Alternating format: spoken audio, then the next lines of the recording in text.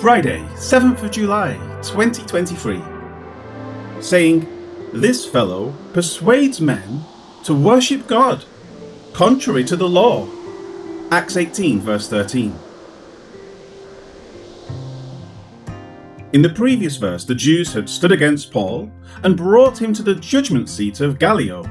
Their words are now given, saying, "This fellow persuades men." The word translated as persuades is found only here in Scripture. Anapeitho. It gives the sense of inciting, as if Paul is forming his own insurrection by teaching something that stirs up others. That incitement is then defined by them as to worship God. This is the main subject of the incitement. It is not the worship of God itself, however, that they are up in arms about. Rather, it is the manner of doctrine by which Paul taught others to worship God. To fully define his supposed inappropriate worship, they next say, contrary to the law. This is not directly speaking of the law of Moses. Rather, Gallio is a Roman proconsul. Thus the Jews are trying to say that Paul's doctrine is not in accord with Roman law. The worship of God through the law of Moses was accepted as religio licita by Rome. It was considered acceptable under Roman law. The Jews, however, are saying that what Paul is teaching is not in accord with their law, and therefore is not in accord with their law, and therefore it is not in accord with Roman law. Hence it must be religio illicita, meaning an illegitimate religious expression.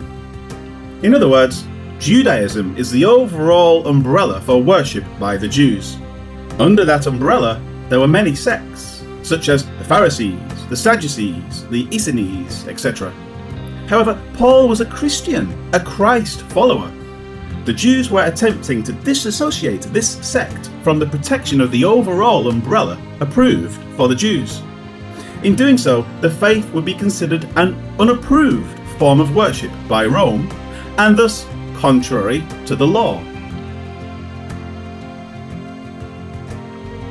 Life application. What does it mean to be a true Jew? Paul explains it in Romans 2. "For circumcision is indeed profitable if you keep the law, but if you are a breaker of the law, your circumcision has become uncircumcision. Therefore, if an uncircumcised man keeps the righteous requirements of the law, will not his uncircumcision be counted as circumcision? And will not the physically uncircumcised, if he fulfills the law, judge you who, even with your written code and circumcision, are a transgressor of the law?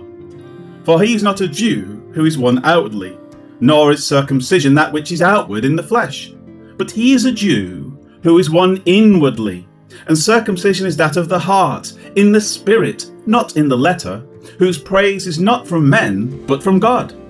Romans 2, 25-29. A true Jew is a Jew who is not merely circumcised in the flesh, but who is also circumcised in the heart, by the Spirit, through faith in Jesus Christ. Unfortunately, replacement theologians take Paul's words and say, "We are circumcised in the heart, and therefore we are true Jews." This is a fallacy known as a category mistake. A Gentile who believes rightly in Jesus is, in fact, circumcised in the heart. But this does not make him a Jew. He remains a Gentile. Paul never speaks of Gentiles as anything but Gentiles. He refers to Jews as Jews. This goes back to Romans 2:17, where he specifically begins to address the Jew. Paul is making a theological point about what it means to be a true Jew, not what it means for a Gentile to become a Jew through faith in Jesus. Keep the categorical boxes straight. In so doing, you will not look ridiculous when making an absurd claim that you are something you are not. If you are a Gentile, you are a Gentile. Live with it.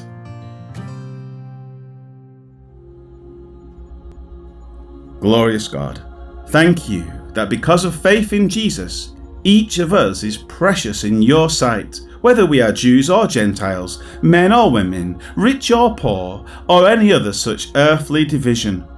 If we have called out by faith, accepting the gospel of Jesus, we are pleasing to you. What an honour and a blessing to be your children because of that. Thank you, O God. Amen.